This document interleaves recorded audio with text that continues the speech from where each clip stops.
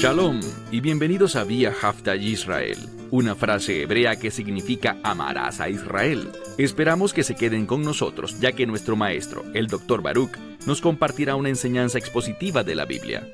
El Dr. Baruch es profesor titular del Instituto Zera Abraham, con sede en Israel. Aunque todos los cursos en el instituto se imparten en hebreo, el Dr. Baruch se complace en compartir esta enseñanza en inglés con doblaje al español. Para más información, visítenos en amarasaisrael.org o descargue nuestra aplicación móvil Mi Estudio Bíblico. Aquí está Baruch y la lección de hoy. It doesn't matter who you are. Sin importar quién seas, dónde vivas o de dónde provengas, todos tenemos algo en común. Todos hemos experimentado el fracaso alguna vez en la vida. Es decir, no logramos eso que queríamos lograr. No recibimos lo que esperábamos recibir. No nos convertimos en la persona en la que queríamos convertirnos. Pero hay otro tipo de fracaso, que no es cuando tú fracasas por no ser lo que querías ser, no recibir o no lograr lo que querías, sino cuando le fallas a alguien más, cuando traicionas la lealtad, la amistad, cuando no reconoces a la otra persona de la manera correcta, cuando te comportas como si estuvieras avergonzado de esa persona, y eso puede dañar esa relación de una forma muy grave. Vamos a analizar a un discípulo, uno de los más importantes, y probablemente es ese que te estás imaginando, Pedro. Pedro siempre resalta de entre todos los discípulos, pero esta vez él va a resaltar de una manera que no es agradable, que no es correcta, que no es una manera que dé testimonio de una fe apropiada. Y en cierto sentido, Pedro no es el único. Si recuerdan el contexto, Yeshua les había dicho a los discípulos que iban a herir al pastor y las ovejas iban a dispersarse. Ellos no iban a permanecer fieles. Ellos no iban a demostrar su compromiso, su lealtad, su condición de seguidores de Yeshua en público, debido al miedo, por poner las cosas de este mundo en primer lugar. Pedro escuchó eso y todos recordamos cuál fue su respuesta. Él hizo algo parecido a ponerse en una categoría aparte de los demás. Él dijo, puede que otros hagan eso, pero yo no lo haré. Puede que otros renieguen de ti, pero yo nunca te negaré, incluso si por eso debo morir. Esas son palabras muy fuertes. En un sentido, son palabras maravillosas que afirman su compromiso. Pero aquí está el problema. Estaban fuera de lugar y vamos a ver eso en este momento. Hay otra verdad teológica importante. Yeshua es omnisciente. Él lo sabe todo. Él es el Hijo de Dios y Él sabía lo que iba a pasar. Pero Él dijo algo. Les dijo, oren. Oren para que no caigan en la tentación. Pero el problema es este. Es cierto que la oración puede traer cambios. La oración es poderosa. Pero los discípulos no estaban tomando sus palabras en serio. Ellos no oraban, sino que se quedaban dormidos. Ellos no usaban la oración debidamente. Te haré una pregunta. ¿Qué hay de ti? ¿Estás utilizando la oración a fin de ser hallado fiel? Recuerden lo que dijo Yeshua. Él hizo mención de que cuando el Hijo del Hombre regresara, es decir, el Mesías, cuando Él regrese, y lo hará, ¿hallará fe sobre la tierra? No te apresures a responder, sí, la hallará en mí. Este es el deber ser, pero la única forma de que tú seas hallado fiel, la única forma de que yo sea hallado fiel, es tomando en serio sus palabras y sus instrucciones, entendiendo las verdades proféticas y orando de manera profética. Eso significa tomar la verdad, aplicarla a nuestras vidas, creyendo plenamente en que lo que revelan las Escrituras se manifestará. ¿Estás basando tu vida en la revelación de las Escrituras? Si no es así, no serás hallado fiel. Dicho esto, toma tu Biblia y vamos a leer el libro de Mateo, capítulo 26. Con el favor de Dios, finalizaremos el capítulo 26 en la lección de hoy. Y este pasaje tiene que ver con las 3 veces en las que Pedro, tal como lo dijo el Mesías, las 3 veces en las que él negará a Yeshua en público. Cuando no pudo confesar, Él es mi maestro, el rabino, el profeta, el Salvador. Él es Emmanuel, Dios con nosotros. No, Pedro no dijo ninguna de esas cosas. ¿Por qué? Porque tuvo miedo. Él puso énfasis en el mundo, en la perspectiva del mundo, en cómo el mundo le respondía a Yeshua en lugar de cómo debería hacerlo un discípulo. Así que iniciemos Mateo 26, comenzando con el verso 69, donde dice: Pero Pedro. Comienza justo así esa conjunción que no es y, una mejor traducción más correcta es pero. El texto nos mostrará a Pedro de una manera que contrasta quién es él en el Mesías. Él es un discípulo, pero aquí él no dará demostración de eso. Él no caminará en fidelidad. Leemos en el versículo 69, pero Pedro, afuera. Quisiera comentar algo sobre la traducción que les estoy haciendo. Estoy usando el Textus Receptus, el cual es un texto en griego, y es el texto en el que se basa la traducción Reina Valera de la Biblia, por ejemplo. Pero hay muy pocas traducciones de la Biblia que usan el Textus Receptus. Las otras se basan en un texto griego más moderno conocido como Nestle Aland. Y eso es algo muy desafortunado porque uno de los objetivos de esa edición griega del Nestle Aland del Nuevo Testamento era demostrar o establecer diferencias importantes. Así que el Nuevo Testamento en griego de Nestle Aland no era un intento de mostrar un texto mejor usando todos los manuscritos y lo que hemos aprendido para compilar todos los manuscritos en un texto mejor, sino que tenía el propósito de mostrar diferencias. Así que si están usando traducciones modernas, el orden de las palabras puede ser distinto debido a ese otro texto en griego, o podría deberse simplemente a un cambio para que sonara mejor en español o en cualquier otro idioma. Aquí dice literalmente, pero Pedro, afuera.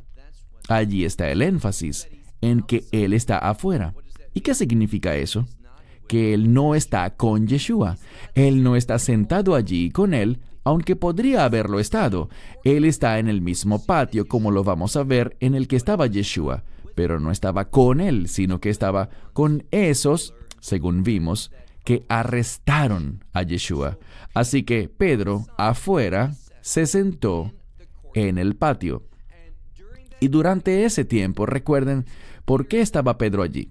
Él quería saber cómo iba a terminar esto, qué va a pasar. Pero ya el Mesías había profetizado eso. Les había dicho no una, sino al menos 3 veces que él iría a Jerusalén, lo cual ya hicieron, que iban allá para la Pascua, y era Erev Pesach, es decir, la víspera de la Pascua. Y sabemos que les dijo, voy a ser arrestado, voy a ser traicionado, voy a ser sentenciado a muerte y seré crucificado, pero al tercer día, dijo él, resucitaré. Cuando Pedro lo escuchó la primera vez, ¿qué hizo? Él le refutó a Yeshua. Él lo reprendió, no quería eso, porque no estaba en línea con lo que él quería, lo que él pensaba sobre el Mesías. ¿Y qué sabemos? Debemos darnos cuenta de algo. Si enfocamos nuestro discipulado como seguidores de Yeshua, si enfocamos eso de una manera racional y lógica, según lo que tiene sentido para nosotros, lo que nos parece racional o correcto, le fallaremos a Dios todo el tiempo. ¿Por qué? Recuerden lo que Dios dijo a través del profeta Isaías. mis pensamientos no son tus pensamientos. ¿Qué significa eso?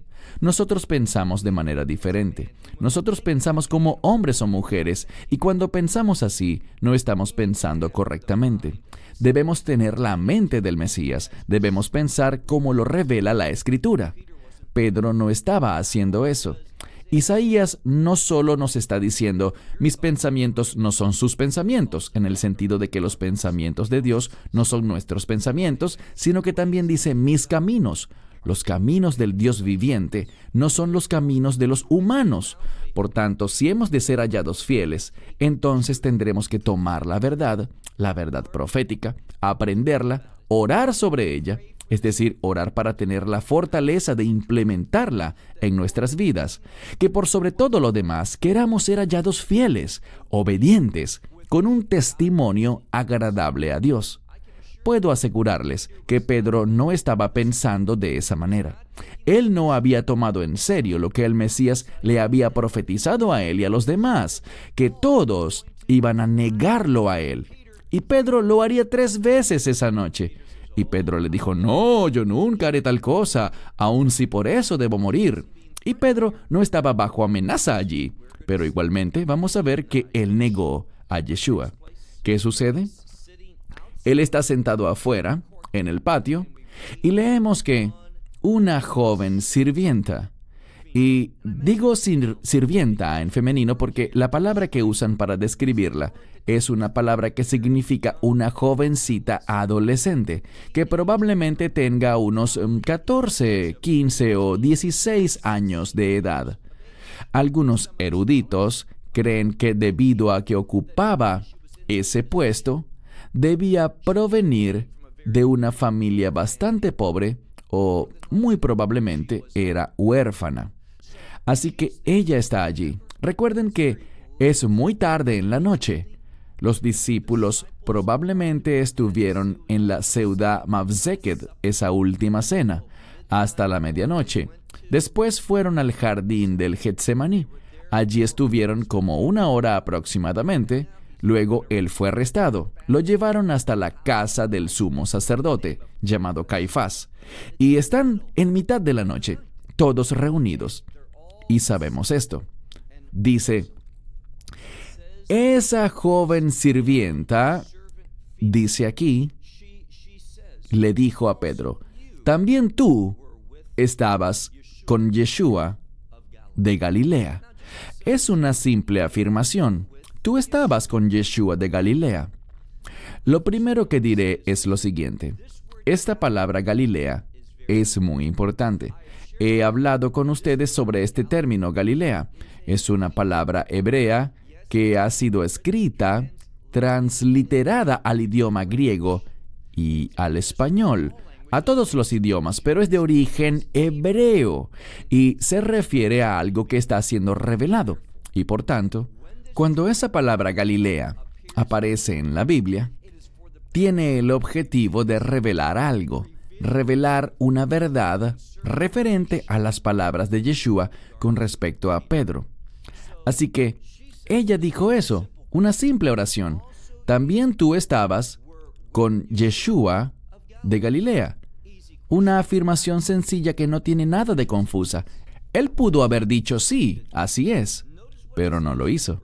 Vean lo que respondió en el verso 70.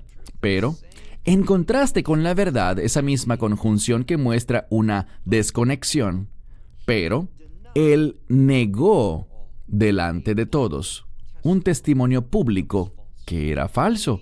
Él negó delante de todos diciendo, no sé lo que ella dice. No sé de qué está hablando.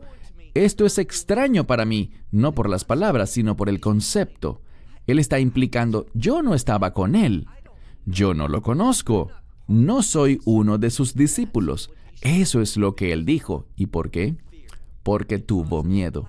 Por su falta de oración, por no aceptar la verdad profética. Lo que dijo Yeshua sobre todos los discípulos fue una profecía y no la tomaron en serio, no oraron sobre ella. De modo que él dice aquí, no sé lo que ella dice. Vamos ahora al verso 71. Aquí leemos, pero él fue afuera. Ahora bien, esta es una palabra que solo significa ir hacia afuera. Él salió, en otras palabras. A él no le gustó esa situación, lo que experimentó en ese cuestionamiento, estar delante de esas personas. ¿Y qué hizo? Él se movió a otro sitio. Ahora permítanme señalar algo. Pedro no estaba donde debía estar. ¿Dónde debía estar? Sentado al lado de Yeshua, diciendo, Él es mi rabino, Él es mi Salvador, Él es mi Dios, y voy a seguirlo a donde quiera que vaya, y si por eso me condenan a muerte, que así sea. Eso fue lo que él había dicho antes. Él debía estar sentado al lado de Yeshua. Pero ahora él estaba en el mismo patio, pero se fue, salió de allí. ¿Y dónde está ahora? Dice aquí. Pero él salió hacia el pórtico. Este pórtico seguramente era otra pequeña cámara entre el patio y la puerta, una zona pequeña donde habían otras personas. Él salió de aquel grupo y se unió a otro grupo pequeño en el pórtico. ¿Y qué sucedió? Bien, a veces no podemos huir de la situación, de los problemas. ¿Qué sucede? Ahora bien, hay dos palabras en el idioma griego, alos y héteros. Las dos significan otro u otra, pero alos se utiliza cuando es del mismo tipo y héteros cuando es de diferente tipo. Esta es la palabra alos, está en femenino. Ala, que significa otra joven sirvienta, quizás de la misma edad, 14, 15 o 16 años. Ella fue, y veamos lo que hizo. Ella lo vio, esa otra lo vio, y les dijo a los que estaban allí, es decir, a ese otro grupo de personas, donde él estaba queriendo cambiar su situación, pero sin poder cambiar la realidad. El Mesías le profetizó 3 veces: me negarás. Ya lo hizo una vez, y ahora vamos a ver la segunda. Ella les dijo a los que estaban allí, y este estaba con Yeshua de Nazaret. Fíjense en el cambio. En primera instancia se le llamó Yeshua de Galilea, mientras que ahora aparece Yeshua de Nazaret o Jesús de Nazaret, como se le suele llamar con frecuencia. ¿Y saben por qué? No es solo porque él se crió en Nazaret, sino también por otra razón. Esto tiene una importancia profética, y hay tantas cosas en las Escrituras, tantas cosas que leemos en el Nuevo Pacto que tienen relación profética. ¿Y a qué me refiero con esto? La palabra Nazaret viene de la palabra hebrea Netzer.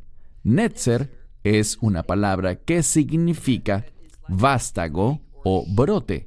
¿Recuerdan la profecía? En Isaías dice que vendría un vástago, un brote, un retoño del tronco de Isaí. Isaí, cuyo nombre en hebreo es Yishai, el padre de David. Y cuando dice el tronco, se refiere a la casa de David. Esa palabra Nazaret, o la raíz de donde se origina, se entiende que está en relación con el Mesías. Cuando escuchamos que es Yeshua de Nazaret, eso debe tener unas implicaciones mesiánicas fuertes.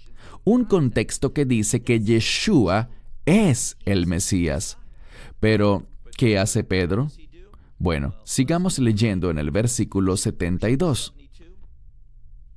Y otra vez, no hay diferencia, vuelve a pasar lo mismo. Y otra vez, él negó, pero esta vez negó con juramento. Ahora recuerden lo que el Mesías dijo. Deja que el sí sea sí y el no sea no. No se debe jurar. ¿Por qué?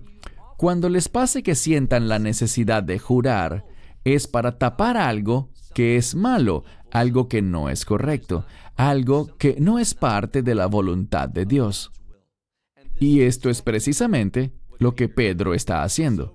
Así que él lo niega otra vez, pero ahora lo hace con juramento, y vean lo que dice. Yo no conozco al hombre. Bien, esto es importante. Hubo un cambio. Yo no conozco al hombre. No había dicho esto, pero estas tres negaciones, vamos por la segunda, tienen algo en común. Cuando él dice yo no conozco, hay dos palabras en griego que pueden usarse. La palabra gnosko, que es la más simple, o la palabra oidá. Oidá es muy particular porque siempre debe aparecer en un tiempo verbal específico. ¿Cuál será? El tiempo perfecto. ¿Y cuál es el propósito del tiempo perfecto? Esta es la implicación. Cuando Pedro dice, yo no conozco al hombre, lo que dice es lo siguiente: no lo he conocido en el pasado, y eso es mentira. No lo conozco ahora, lo cual es mentira también.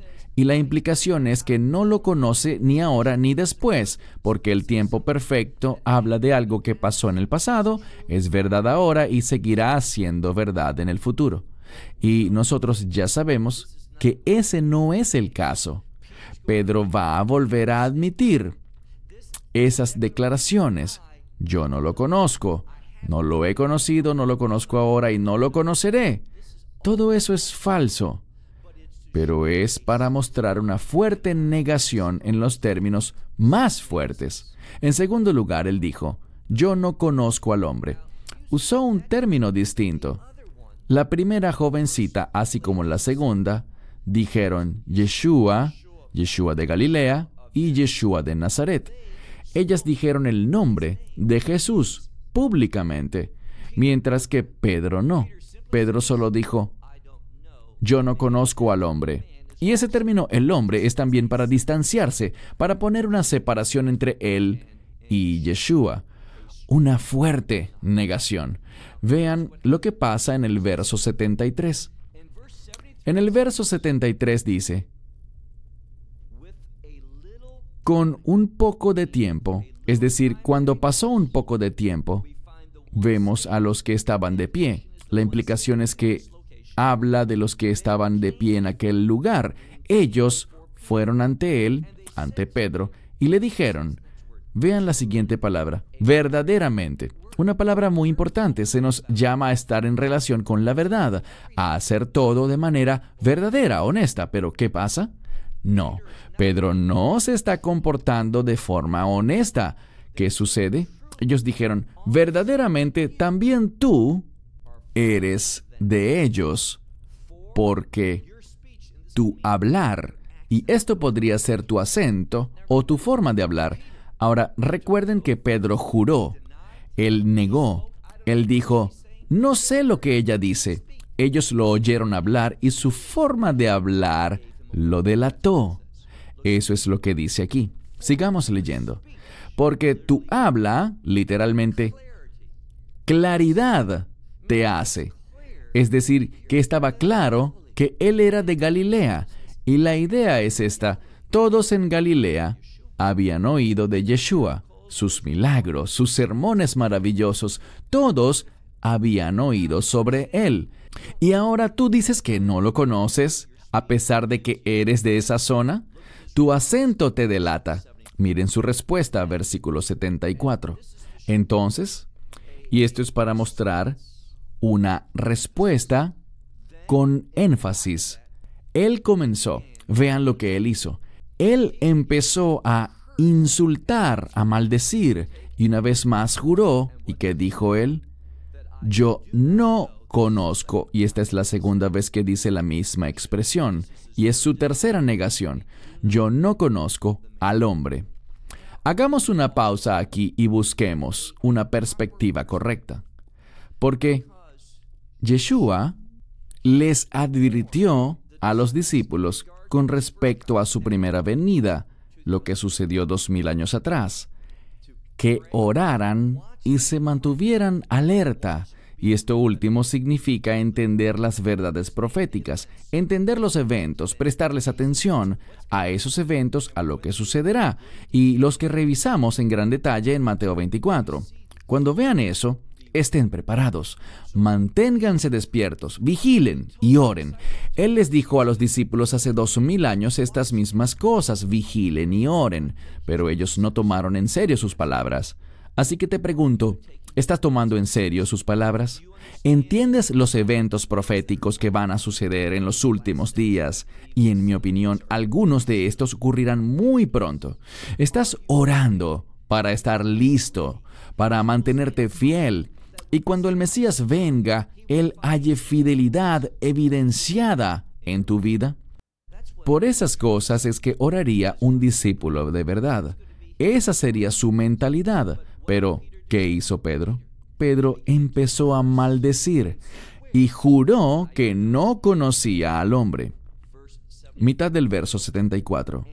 E inmediatamente, con esa tercera negación, para que se cumpliera lo que había dicho Yeshua, e inmediatamente el gallo se escuchó. Vamos al último versículo, el 75. Y Pedro se acordó. Hasta este momento, él no había tomado en serio las palabras de Yeshua. Él no estaba pensando en eso. Él solo actuaba de manera natural. Nosotros no debemos actuar de forma natural, sino sobrenatural. Y la única manera de hacerlo es cuando nos guiamos por la palabra y recibimos poder por el Espíritu Santo. Dice en el verso 75, Pedro se acordó de las palabras de Yeshua. Noten que aparece el nombre de Yeshua, Jesús, de lo que él le había dicho. Antes de que se escuche el gallo, 3 veces tú me negarás. ¿Y qué hizo él? Aquí se puso énfasis en esa palabra, afuera, porque dice, él salió hacia afuera. Eso muestra que se aleja más y más, apartándose de allí, alejándose del Mesías. Él salió hacia afuera, ¿y qué hizo él? Lloró amargamente. Tú tendrás una experiencia. Cuando el Mesías venga y tú seas llevado ante su presencia, ese puede ser un maravilloso momento de gozo, o si eres creyente pero no estás viviendo fielmente, ¿recuerdan que la Escritura dice que Él enjugará cada lágrima? No seas alguien que llora lágrimas causadas por la negación, causadas por la desobediencia, por no haber tomado en serio sus palabras. Sé de los que no llorarán amargamente, sino de los que se regocijarán grandemente porque tomaron en serio la verdad de Dios, la aplicaron a sus vidas, y así cuando Él vino, halló gente fiel, entre ellas tú. Esperamos que te hayas edificado con el mensaje de hoy y lo compartas con otros. Te invitamos a seguir nuestros estudios cada semana por este canal y por el portal de YouTube de Amarás a Israel. También puedes descargar nuestra aplicación móvil gratuita, Mi Estudio Bíblico. Finalmente, para obtener más información sobre nosotros, visita nuestra web amarasaisrael.org, donde encontrarás otras conferencias de Baruch en audio, video y texto. Hasta el próximo programa. Que el Señor te bendiga en Yeshua HaMashiach, Jesús el Mesías, mientras caminas con Él. Shalom desde Israel.